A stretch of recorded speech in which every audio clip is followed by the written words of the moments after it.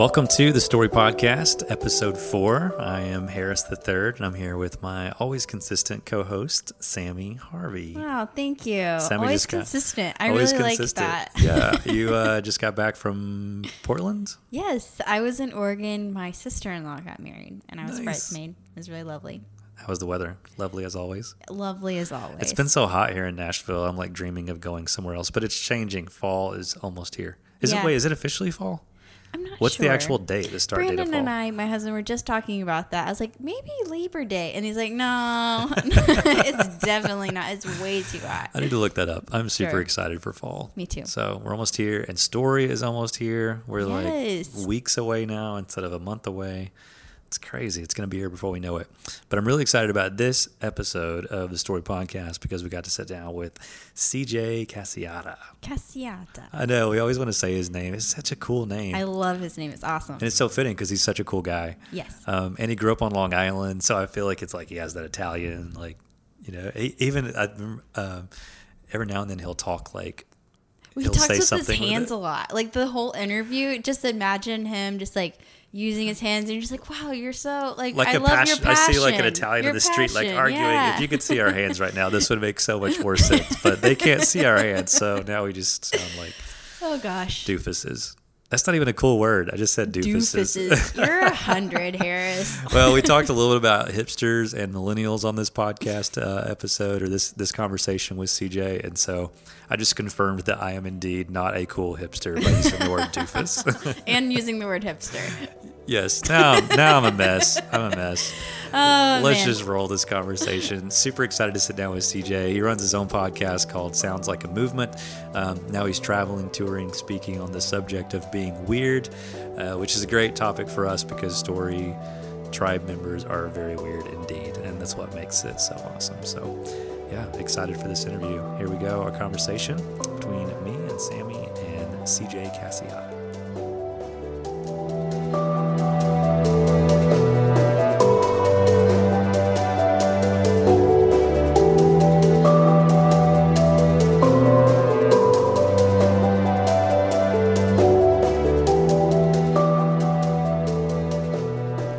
CJ, so excited that Sammy and I get to sit down and talk to you. Yeah, thanks for coming in. Absolutely.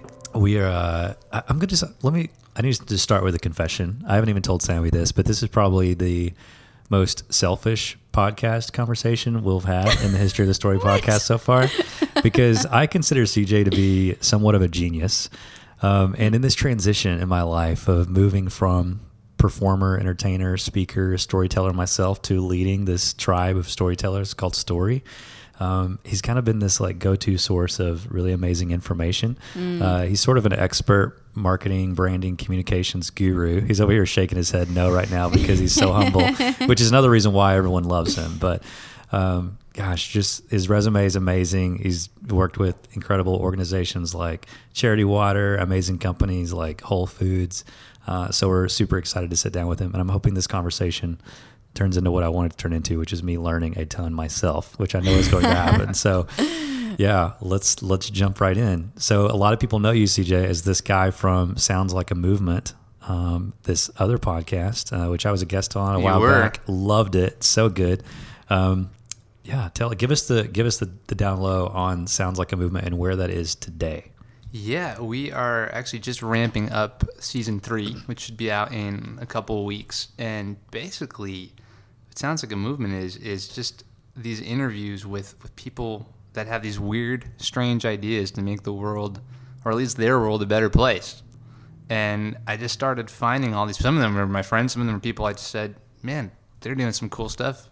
What if I reached out to them and emailed them and see if they would talk for a while? And so I've collected, kind of surprisingly, this group of weirdos, pioneers, make-believers, strange dudes and women love it. Are using their creativity, which is something you guys are really passionate about and do awesome, is like using their creativity to change things for the better. And so I'm super excited about this next season because we're interviewing a guy who basically rehabbed this whole entire neighborhood in like the worst part of Southside Chicago. Wow. By reimagining former drug houses. So cool. Yeah, and so we've interviewed a radical feminist nun. We've interviewed. Whoa. Yeah, I mean, just people. I need a second for that to sink in. Yeah, Like process seriously. what that is. A radical feminist nun. Okay. Yep. All right. Amazing. So really interesting, weird people is what you're saying. A guy who lives in Iraq by choice. Like he just decided, I'm going to live in Iraq and like help people figure out like how to make peace in one of the most conflict-ridden zones we can think of in our world. And so just weird people, weird ideas. Alongside people like Seth Godin. Right, yeah, who's just the epitome of weird in the best way possible. Yeah, yeah. So when did this idea strike you? Like when was this podcast born in your head?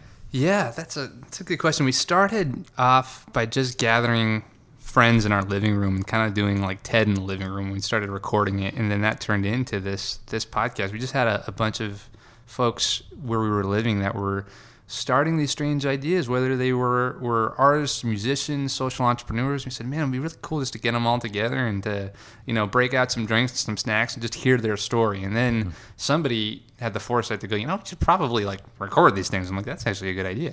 And that's how it started. Oh, take us back before that. So before that happened, obviously there was some influence or some leadership taking place to even be able to gather those people in the same space to have those conversations. How did you get started in this whole thing?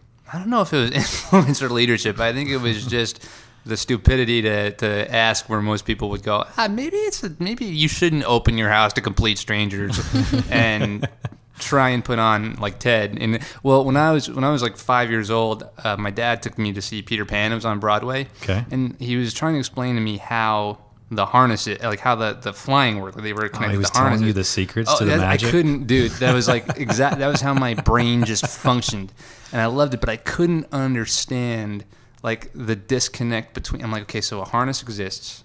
I want to fly. Dad, what's the price? What do I have to do? How do we do it? How do we get one in our house? I want to put on production of Peter Pan. We'll invite some friends over. And I remember we were sitting on the train, like coming home from New York City, and he was just trying to explain to me that like, they weren't on the market. And my 5-year-old brain could not comprehend that. And I was very disappointed. So there's this weird sort of like streak in me that just doesn't understand like social boundaries. So, hey, hi Seth Godin. Like, do you think you would, do this No Name podcast? And some people say yes, and some people say no. And that's been this weird story I've been a part of. Yeah. So that was on Broadway. So you're living in New York at the time. Yeah. So you grew up in Long Island, New York. Yeah. How was that? It was awesome. I mean, my wife says like if I didn't move from Long Island to California, I'd probably be one of those guys with like the spray tan and like the gold chain and the the guys that you see in like New Jersey. What was it called? Like what was the New Jersey show? Like Jersey Shore. Oh my gosh. Yeah. But it was fun. It was really cool. I loved growing up in New York. What role do you feel like being that close to the city played in where you are today? Do you feel like that kind of played a role in the trajectory of what you do for a living now? Yeah, I just always loved, the theater and production and media, and that was just sort of like born into me, and just being so close to like where all of that stuff happened, and then wanting to go. I think wanting to go to California and like study in LA and everything, I think that combo of New York and LA is just always like, I need to go to those two cities at least a couple of times a year to like stay sane, because there's just something about both of those places that are so much home to me, Yeah. How did you find the balance between being inspired by New York's art and also it obviously inspired your role in communication, marketing, advertising, branding? Because it's kind of the heart of that as well. I mean, I don't know. I mean, I left when I was 18, so a lot of people are surprised when they're like, you don't know your way around the city? I'm like, no, I wasn't allowed to like, go and hang out in the city and everything. So it's like I'm still exploring New York, but I just remember it being. Well, I remember when the big bulls were out in New York. That first, I forget what kind of campaign that was, but it was just, my dad would always take me downtown because he worked downtown. He worked actually a block away from the World Trade Center. He actually saw the second plane outside of his window hit. I remember he came home with ashes that day, and that was nuts. But yeah, I just remember thinking a lot of stuff that probably isn't normal to the rest of the country being very normal. Like people, my dad, he worked with a guy who his wife was a line producer for Sesame Street. So I grew up really loving the Muppets, and when we were kids, he got me and my brother onto the set of Sesame Street, and we met Carol Spinney, who played Big Bird, and that was just sort of like normal for us, and so that was, I mean, thinking about it, it probably shaped me a lot more than I give credit for. Yeah. So I'm really intrigued by this because it sounds like up until the age of 18, there was no like looking up to admin or like the epicenter of marketing, in America. Like you didn't really see it. New York wasn't that for you. It was this magical, artistic theater, Kind of was, man. Yeah. Yeah. So, okay. So then fast forward, you're 18, you make the transition to the opposite side of the country. You're on the West Coast. What did that look like for you?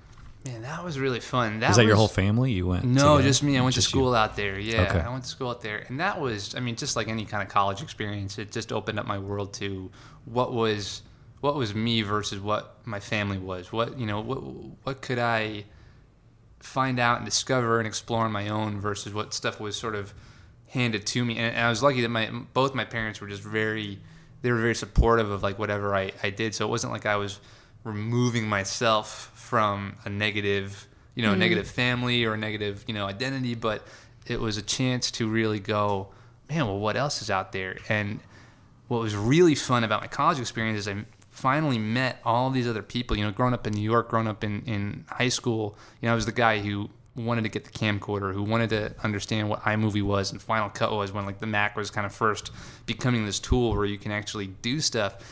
And then I go to California, but I was just super weird in my high school because nobody was thinking that in a way. Like, you're making movies? Like, we're just trying to make it through social studies class, But I go to California and I meet all of these people my age who are like, we have the same dreams that you do, and we've been thinking the same thing, and let's make films. I remember GarageBand came out, like the first, my freshman year of college, and we just did the stupidest, dumbest stuff on GarageBand. We thought it was so cool back then, but like we would just get in our dorm rooms and like, record these songs, and it was just, it was a real...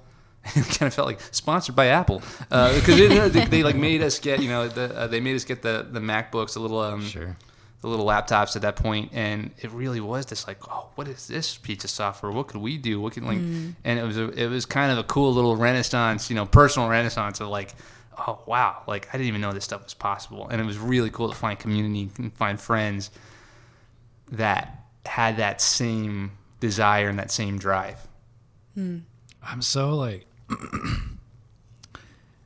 I'm still super intrigued right now because I keep trying to find this connecting point where you transition from this creative world that was inspiring you, and then all of a sudden you go into what a lot of people wouldn't consider the arts, or a lot of people would consider that it requires creativity. But branding isn't, in communication and marketing, whatever word you want to use for it, most people don't consider that a part of the arts. And so I'm really intrigued to find and figure out what was the source of that transition? How did you go from being overwhelmed by all these creative arts to all of a sudden it's like, oh, I'm supposed to be the branding guy? I've thought a lot about that recently because I didn't really understand it either. But I think what it was two things. Is one, my strength has always been, or the thing I've really enjoyed doing more than designing or being a cinematographer. Those are stuff that I guess I can kind of do, but I'd rather give to somebody who like really loves that world. But I'm a writer. I love writing, and that's never gone away. And then the other thing too is I've always been like a really spiritual person and have been fascinated by the soul and how we're not just these binary beings, but we have like all these different things sort of going on that make us human. And so those two things, writing and then this kind of like weird fascination with the soul, made me go, okay.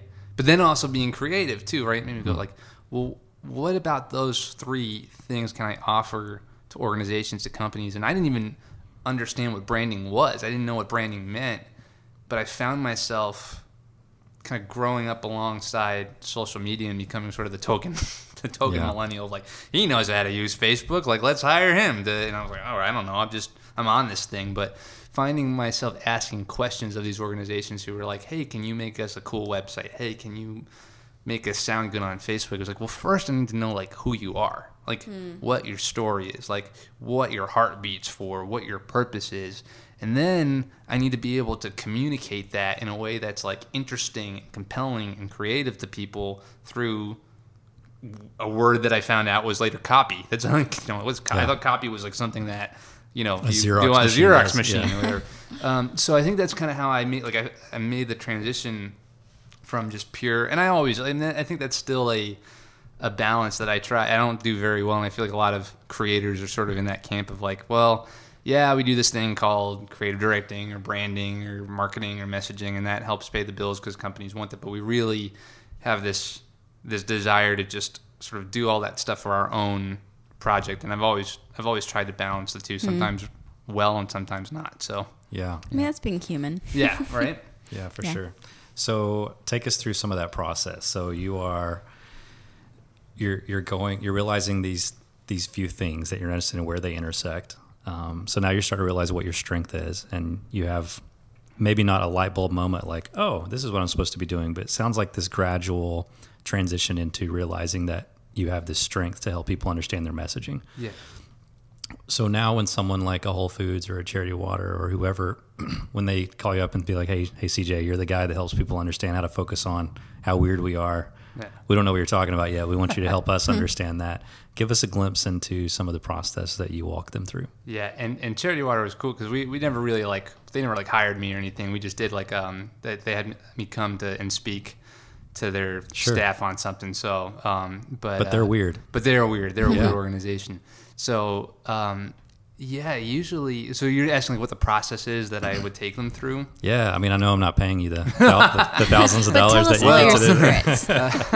get to do. So, yeah, essentially, it comes down to figuring out the thing that makes you weird as an organization or as a company or even just, as a leader, as an individual. What is weird? Yeah, weird is that thing that we're usually afraid of because we've been taught to stuff it down and we've been taught to conform and be like everybody else. But it's the thing that once we actually bring it to life and bring it to the surface and have the courage to speak, ends up identifying us in the midst of a sea of same, right? And so Charity Water is actually a really great example.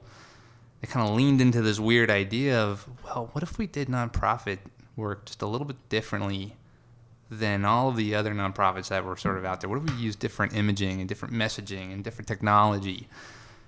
That's a weird idea because nobody's really ever done that before, and the possibility of failure is pretty high. The market may not respond to it very well at all. But it's in our weirdness that we end up really helping others the most because we're all weird. And at the end of the day, the truth is that if you resonate with something that's unique inside you, the strange way about how the universe works is most of the time there's somebody else out there who has a similar inkling and a similar resonance within their soul and within their identity, and all of a sudden you begin to attract all of those like-minded weirdos together and you build something beautiful together. I love that. It's a great explanation. Yeah. So where are the mistakes that they make then? Because our natural tendency is to run away from what it sounds like you're referring to as weirdness, right? Yeah. So we're trying to go, this is weird. We got to cover that up or talk about something else so we can try to fit in. What are some of the common mistakes and pitfalls you see people making in their branding? Well, I think there's kind of like a rubbernecking scenario that happens a lot where you're looking, to the right and to the left of you going, oh, I wonder what that company's doing. I wonder what that organization's doing. Oh, I wonder what that leader's doing. What's that person doing on social media? And that's usually not a very good place to begin. I mean, there's if you're doing it for inspiration's sake, absolutely. But the thing that's going to make you stand out is the thing that only you can bring to the world. And that's born inside of you. And sometimes it just takes a while to excavate that. And like I said, I don't care if you're 18 years old and listening to this, or if you're a CEO of a massive organization. Most of us have been conditioned to stuff the things that make us weird from a very early age. It could have been a parent, it could have been a coach, it could have been a peer, it could have been a teacher. And the thing that usually the hardest thing to do is to go, you know what, that thing that I'm afraid to actually bring to the surface, the thing that is really risky. What if people don't like it? What if people don't resonate with it? What if people don't understand it? That's usually the point where you're on the right track. And so there's somebody who I interviewed a while ago named Rob Bell. He was saying, like, you can run the same company as somebody. You can try and compare yourself to somebody else, but the fact that you are doing it yourself, like it's coming through your own DNA, means it's going to come out differently. Like we sometimes we sort of obsess with, like, how am I unique? Now you were like genetically, scientifically, you are unique. You were born with a certain strand of DNA that nobody else has. So run with that, you know? Yeah. What? How do you? If someone doesn't know how they're weird, is there some sort of process that you take them through, or questions that you ask them, or is there like a? Yeah. Is it like a 2-hour test you take and it gives you it gives you this a number? This is how you're weird. Yeah, I mean, again, it's the initially just starting off with the realization that I am weird, and that is good. And there's nothing that I can do not to be weird. I can try and conform and I can try and fit in, but the reality is we're all weird somehow. Okay, which is a weird thing because, like, I think there's now that I'm hearing you talk about it this way, I think the whole bunch of people are like, usually we're thinking, I'm not normal, I'm so weird, and so therefore we try to fit in. But then when I hear you describe weird, my natural inclination is to go, oh, well, weird sounds like such a good thing. I don't think I'm that weird. I don't think I have something that's cool to offer now that I know that weird is cool. Yeah. You know what I mean? So what do you say to someone who's like, well, now that I hear you describe weird, I'm not weird. I don't have anything special about me. Well, you're saying we all do? Yeah. And two, it's usually the thing that you're afraid to do that sounds really risky, that sounds like it might not work, it sounds like people may not resonate with it. And then three, it's sitting down with it. Like, I'll take organizations, or I'll take people through a process that I call them like the 6 Ps, and it helps people sort of understand and bring context and bring some words to. This is where the writing comes in, right? Like, sometimes just being able to speak out the things that make us weird, and put them on paper, look at them and go, okay, well, wow, that's just like been in my head this whole time. And so the 6 Ps are, what's your purpose? What's your position? And that's essentially like, how do you stand in the midst of a sea of same? Or what do you stand for? How do you stand out? The next one is a parable, which is like a story. But parables are really cool because they're short, but they communicate a lot of depth. Personality traits is the fourth one. Principles. Organizations, individuals who are weird, they stand by these principles. They're like, we must do this. We have to do this. And if we don't do this, we cease to be weird and we cease to exist. We will die inside. If you look at any, like Southwest, if you look at any organization that's like just killing it right now, it's because they've decided these are the things that we must do. We have to do. There are principles. And then finally, a promise. What are you going to wake up in the morning as a leader, as an organization, as a movement, and go, I promise the people that I care for, the people that I'm responsible for, this, not just internally, but like your customers, like for story, like what can you go, I'm going to die on this hill before I break this promise to everybody who's going to Story, everybody who listens to this podcast, everybody who joins this tribe called Story Gathering. So it's really if I'm working with an organization or an individual, like I'll walk them through that process and just ask them a couple of questions that help them really craft those different messages together. And then I can kind of like wordsmith and sometimes speak truth where they can't see the through line. And that's not because I'm smart or anything. It's just because I'm another dude in the room. Like I'm another person in the room. Yeah. So and perspective. Perspective is powerful because perspective, I think, is this collection of life experiences that have shaped who you are, and it changes the way you see things. And because someone else hasn't lived that same life that you have, you always have the ability to have perspective that applies to their situation they can't see. And we can all do that so easily for other people, right? Yeah, absolutely. We just can't do it for ourselves because we're so in it. We're so like kind of buried within the details, and sometimes it's just really great to have somebody come in from the outside and go, have you thought about it this way? Like, no. How come I haven't thought about this? Because you can't. Like, you need somebody else to come in and speak. I'm curious what other brands out there that you feel like are doing this really well, that are celebrating their weirdness and nailing the messaging of it. Gosh, I love Airbnb. Yeah. Okay. There's one of my favorite. Their whole promise is like belong anywhere, and I really feel like they're creating. They're not really creating a brand. They're creating a community. And I know that sounds like a very hipster millennial thing to say, but I did a little ebook a while ago called "Branding is for Cows, Belonging is for People," and it's essentially that the idea is like when you brand something. If you look at I'm a words guy, right? If you look at the definition of branding historically, it's singeing your identity into something else, like a cattle. Like how if you Google pictures of branding cattle, I mean, I love a good steak, but I temporarily wanted to sign up for PETA at that moment because it's just like it's usually a pretty contentious process for the cow. Sure. Yeah. And so, what if kind of the future of storytelling and the future of helping people resonate with meaningful, weird ideas wasn't necessarily about singeing our identity into them, saying you have to do this in order to belong, you have to look like this, you have to act like this, but what if it was about creating opportunities for them to be their true self? And that's what I feel like Airbnb does really well, where you go, look, we're going to create an entire business model that allows you to benefit from the thing that makes you most unique. Your most unique expression of yourself is most likely your house, the space that you live in.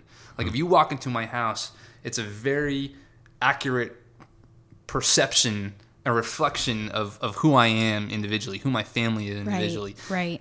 And so that allows you and allows me, if I'm having a guest come in, to benefit financially from that, just from knowing possibly something. I've had some great conversations both as a guest and a host at Airbnb. So I feel like that's sort of the shift that we're beginning to see, kind of the shift from branding, from identity singeing to belonging.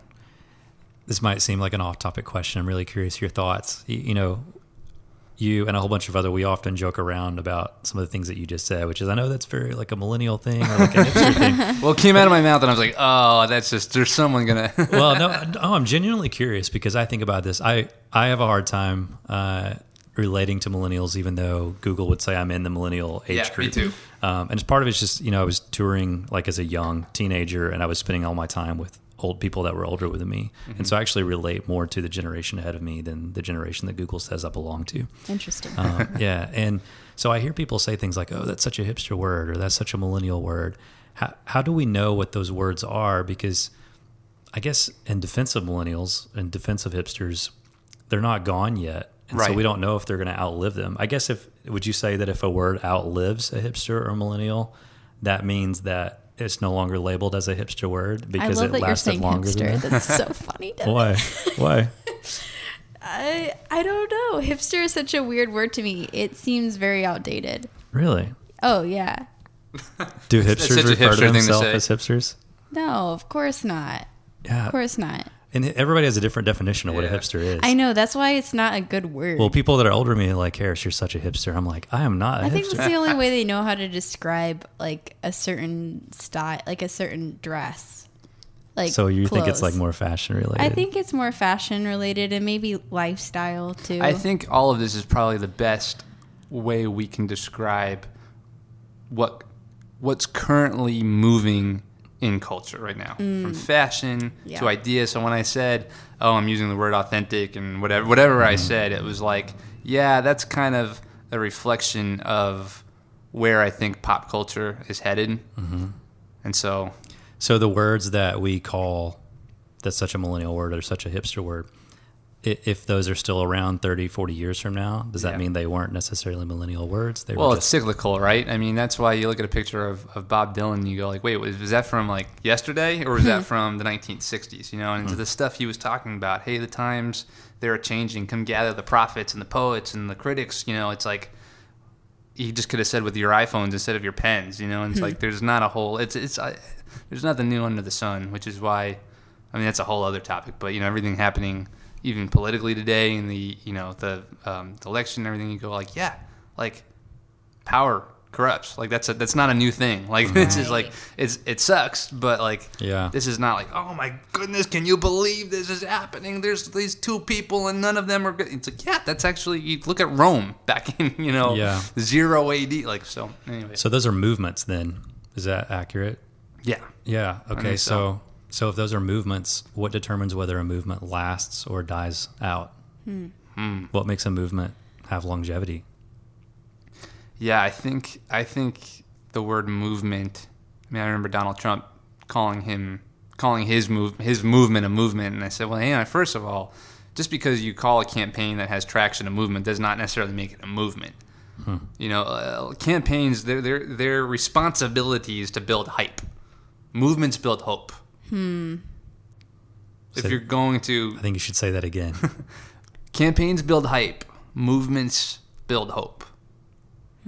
So would you say that the word campaign is replaceable? There's a lot of things that build hype. Yeah, absolutely. And if you look at true movements that have done good in the world, like if you, and that's my definition of movement. Sure. Obviously there's a lot of different definitions, but movement is something with a ton of force, a ton of people around it that together has made something better than it was the day before. And so when you look at those things, you don't really see. You see a leader, but what you remember more is the community that gathered around that leader. I really love that. That's cool.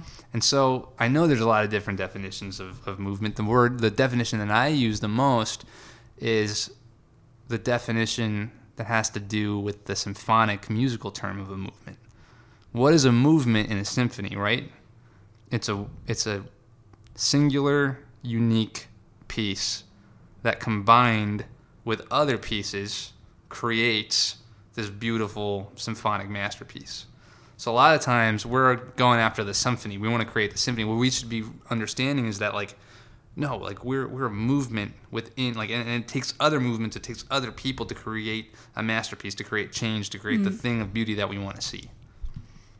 So cool. So what you're saying is it's important to be in collaboration with Absolutely. others to be a part of a movement.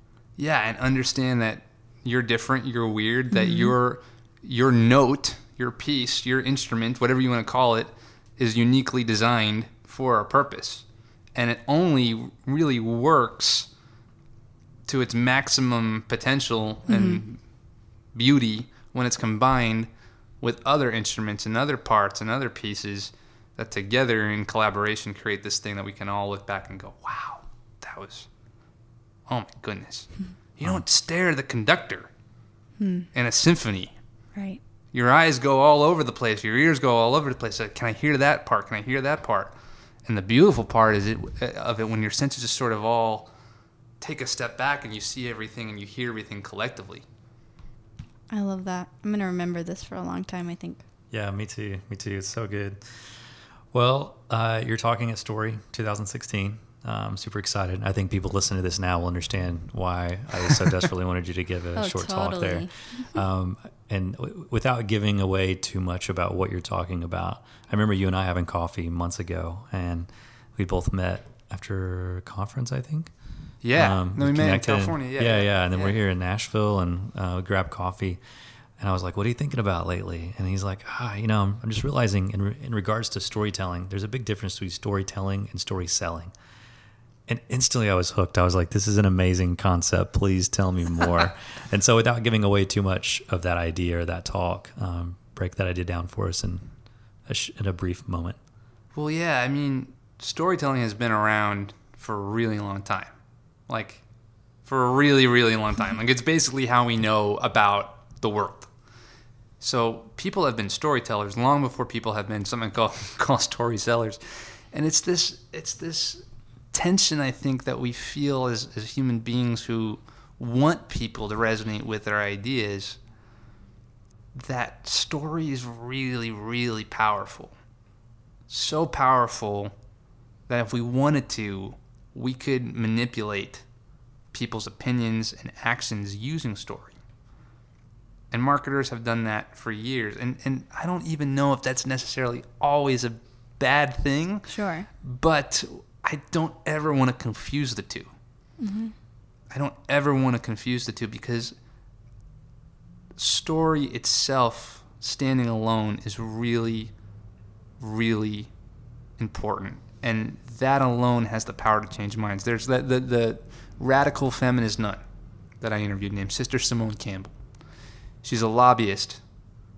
She lobbies for the rights of the poor and marginalized in Washington, D.C. So she like spars and like hangs out with Paul Ryan, and it's just awesome. And then Paul Ryan like defends her, even though like they disagree about a lot of stuff. It's like she's amazing. She's like 75, total badass. So she talks about the difference between story and shtick, because she's seen a lot of shtick in her life, right? She goes to all of these conventions and she goes, you know what the difference between story and shtick is shtick is if you like this story and you try and insert it into your speech or your lobby to get what you want. Story is when I hear a narrative from you directly and my heart breaks because of it. Like there's this empathetic nature. Then I'm never the same. I've changed, and so I just want to make sure as we become a culture.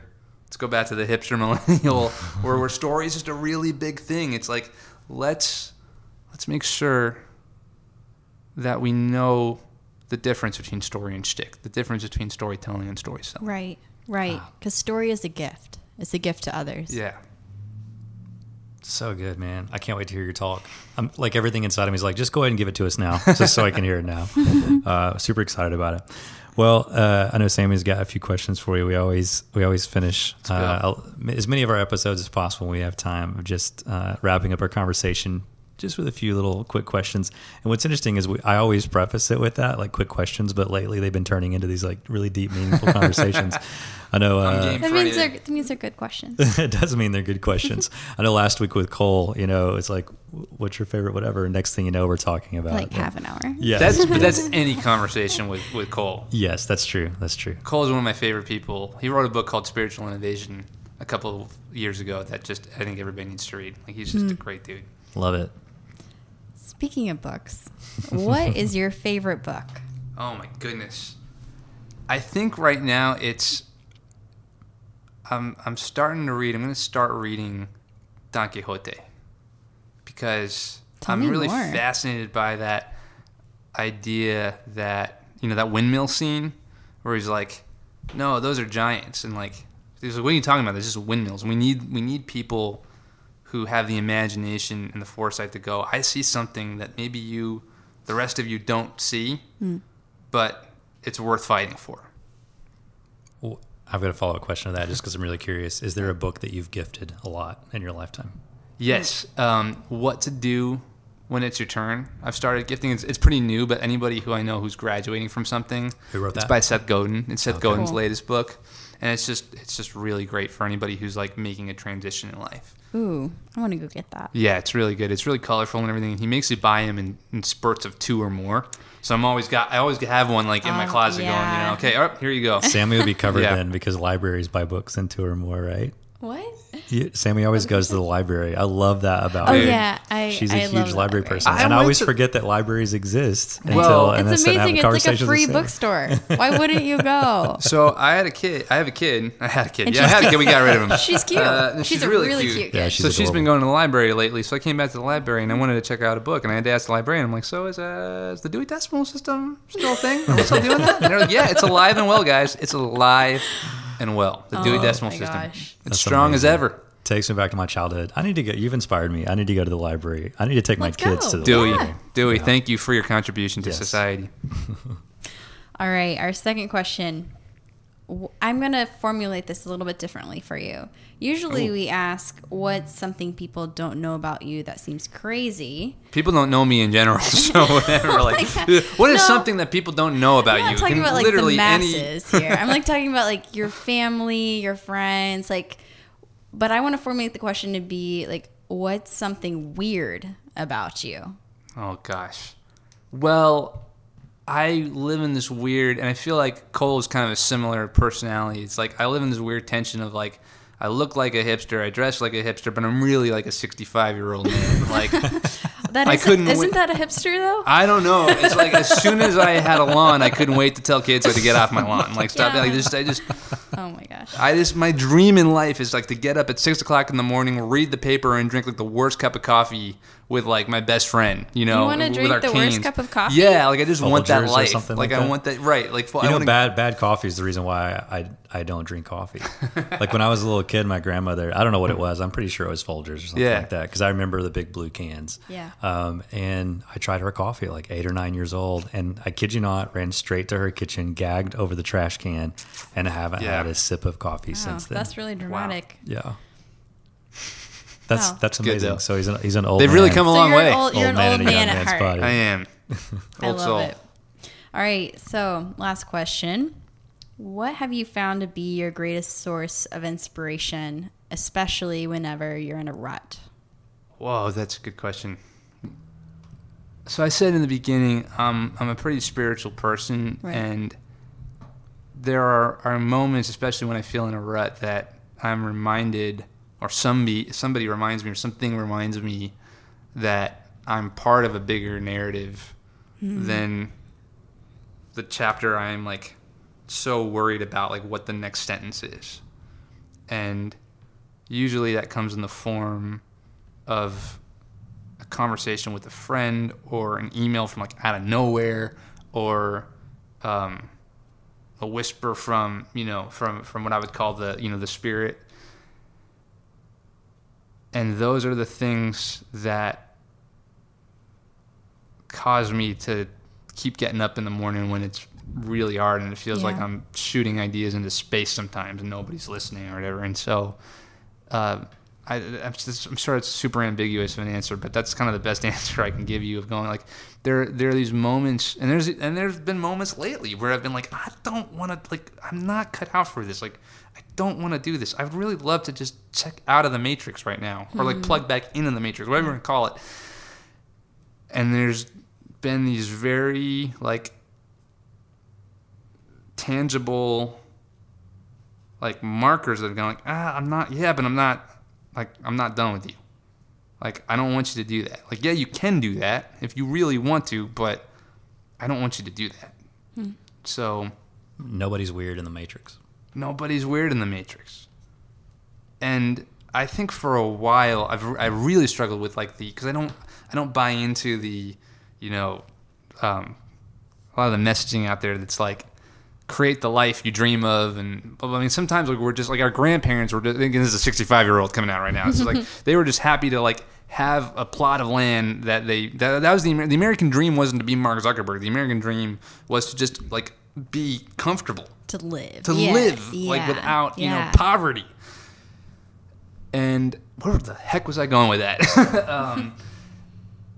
Wasn't to be comfortable, was to have poverty. Oh, and so that whole like the life you dreamed of, all that kind of stuff. So I was like, man, I don't want to pervade that message of like, well, you're unique, because like everybody's unique, and like that's supposed to just be some sort of pampering to people. But what I realized is that I can't get away from this reality that we were all imprinted with a completely individual set of genetics, and then other things we don't even understand about ourselves, where it's like, I don't know where that comes from, but like that's who I am. I don't know if that's genetic, I don't know if that's nurture versus nature or whatever it is, but this is who I am, and this is the thing that I want to give to other people.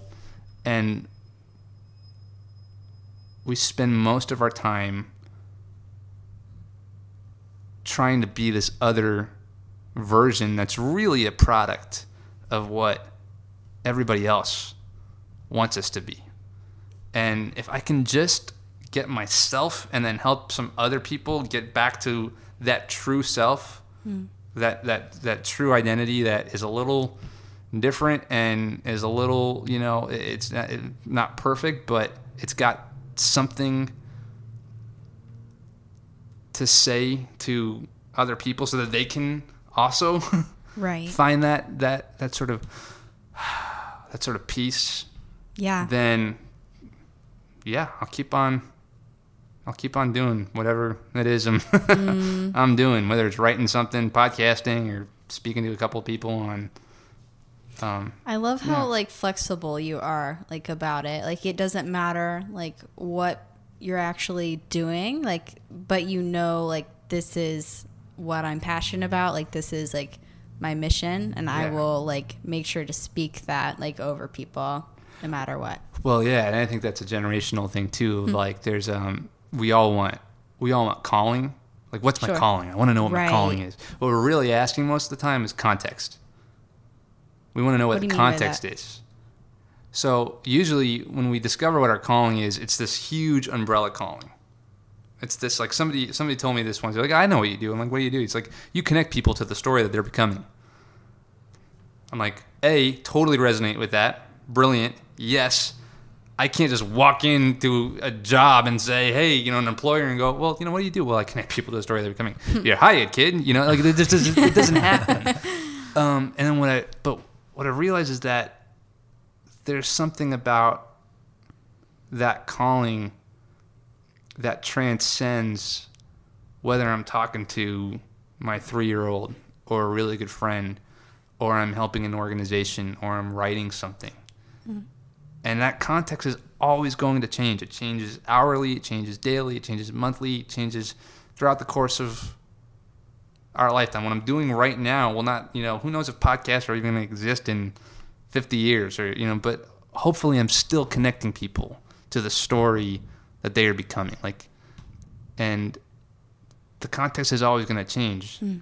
And the calling, the blessing and the curse of the calling, right, is we don't get the context. We don't get the specifics, but we do get something that the blessing is that we get to drop that down into whatever we're doing.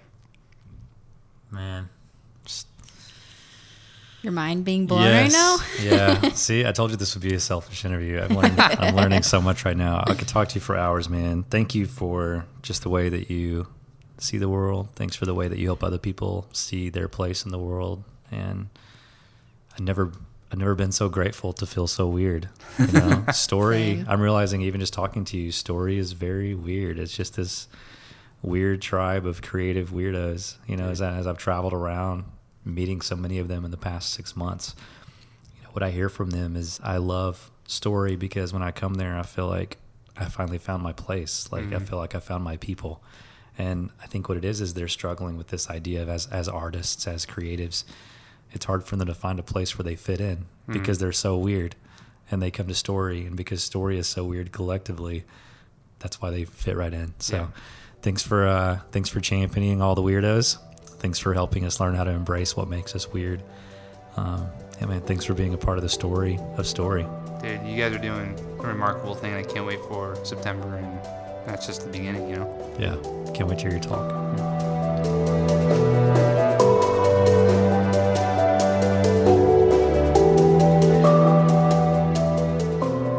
I think he's a genius. He is. I'm just going to go ahead and say it. I'm so glad that you had him come over on the show. He's so helpful. I mean, I could probably talk for hours just about what I've learned from him. When we first met 6 months ago, it was right when I was going through this transition of touring, speaking, performing to leading story. Right. And I had so many passions and dreams and visions for what I wanted the story community to become. I just didn't know how to put it into the right words. And he's so good at that. He's so good at listening to someone talk, going, oh, that's what makes you weird. And you should communicate that weirdness this way. He's so good with messaging and branding. Yeah, which I feel like for most artists can come across as pretty difficult. But he makes branding and marketing and those kind of yucky words that I don't really like really approachable for people, and shows. I think he's great at talking about branding from a perspective that just helps get out messaging instead of being manipulating with messaging. I love the way he says, the way he even talks about branding. I guess some could consider it hyperbole, but he said that branding is for cows, and that belonging is for people. Yeah, and I love that because it ties back into that movement idea of, if you want to create a movement, it can't just be about this idea of branding and forcing. Well, if you want to belong to our club or our group, if you want to be a part of our movement, you've got to embrace this image or this thing. It's no, we just find what makes us all collectively weird and celebrate that and come together and combine our passions and change the world. I love it. It feels so such a grandiose idea, but man, when I sit and listen to CJ talk, I feel like I am weird, and I should be proud of it, and I can maybe go change the world. Sure. Yeah. What was something that stood out to you? I think my favorite part and the thing I took away most is when he was talking about movements and his definition of movements. I think that, he acknowledged that there's a lot of different ways to define them, but he sees a movement as something that like pushes hope and builds hope. And the campaign thing. and campaigns build hype. And I was like, dang. That's good. Yeah, it really is good. Especially in the context of the conversations taking place across our country right now. It's like you look at the current campaigns, and this isn't like a one-sided thing. I just feel like in general, politics and campaigns, it doesn't just apply to politics. That was his idea. Yeah, and like also like any type of like social movement, the ones that are going to last and are like worthwhile are the ones that build hope. Kind of like what bringing this back to like our conversation, well, my conversation, but you know, I'm talking about, with Nikki Giovanni about how like the best way to like keep moving forward is to believe that things are getting better. I feel like that is a great definition for like what CJ is talking about with movements as well. I do too. And not to overharp on story, this is the Story podcast, but I really feel like, you know, as I've talked to so many friends when they ask me like, what is this story thing you're constantly tweeting about now? Like, what happened to all the magic tricks, you know? And I'm like, oh man, it's this incredible conference, and this is the type of conference that it is. And they're like, so it's not just another conference for creators. What makes it different? And the word that I keep coming back to is that it's hopeful. Like the thing that ties all of the weirdos in the story tribe together is that it is a hopeful group of storytellers. Yes. They believe that the stories they tell matter, that they are shaping culture, and that they instill hope, and they hope that they make a difference in the world. It's a bunch of world changers. Yeah, really. It's about like storytellers who want to tell a story that's bigger than themselves. Yeah. Gosh, yeah. Every week on this podcast, I try not to repeat the Disney quote over again. And I just keep coming back to it over and over and over again. Right, because it has really the word good. Hope in there. It is really good. Yeah, I think it's totally like the anthem of Story Conference. Yeah, from what I understand. Yeah, for sure. Especially in this season. It's like, that's what we storytellers do. And I love that he ends with, we instill hope. We instill hope again and again and again. So Disney said it. We've said it 1,000 times. I believe it with all of my heart that that's what storytellers do, that we get to help people reimagine the way the world looks, and with that instills hope. And as CJ just so geniusly said, movements are about hope. Campaigns are about hype. And so as much as we're hyping story, my hope is that story is a movement, and that it is hopeful, and that the stories we tell do really end up changing the world. So good. If you want to check out CJ, everyone can go to his website. It's pretty cool and simple. His last name is difficult to spell, so you just go to cjsays.com. It sounds like a game. Like we should play CJ Says. I love it. Head over to cjsays.com. Definitely check out his podcast. Sounds like a movement. It's super awesome. good. He's always having amazing conversations. And if you still haven't registered for Story, there's still time to do that. I had a few people check in because of the Labor Day holiday last week. The podcast went up a day or two later than usual. And they missed out on the little window of opportunity to save that $100. And so we extended that for another week. I think it's the following Monday now. It's like September 19th. Was that right? I think. Okay. Yeah. So Story Podcast is the coupon code. If you haven't gotten your ticket to Story yet, you can go to storygathering.com, register for Story 2016, type in the coupon code Story Podcast, and get $100 off your registration price. So that's it for now. Thank you guys so much for tuning in to the Story Podcast. Appreciate you guys listening to this little radio show we've been doing from Nashville, Tennessee. I wish that you guys could have seen Yeah, Harris. He just did like a little like cowboy movement. Hillbilly hand motion. Yeah. You know what it is? What? I'm really weird. I love celebrating your weirdness. Have a great week, guys.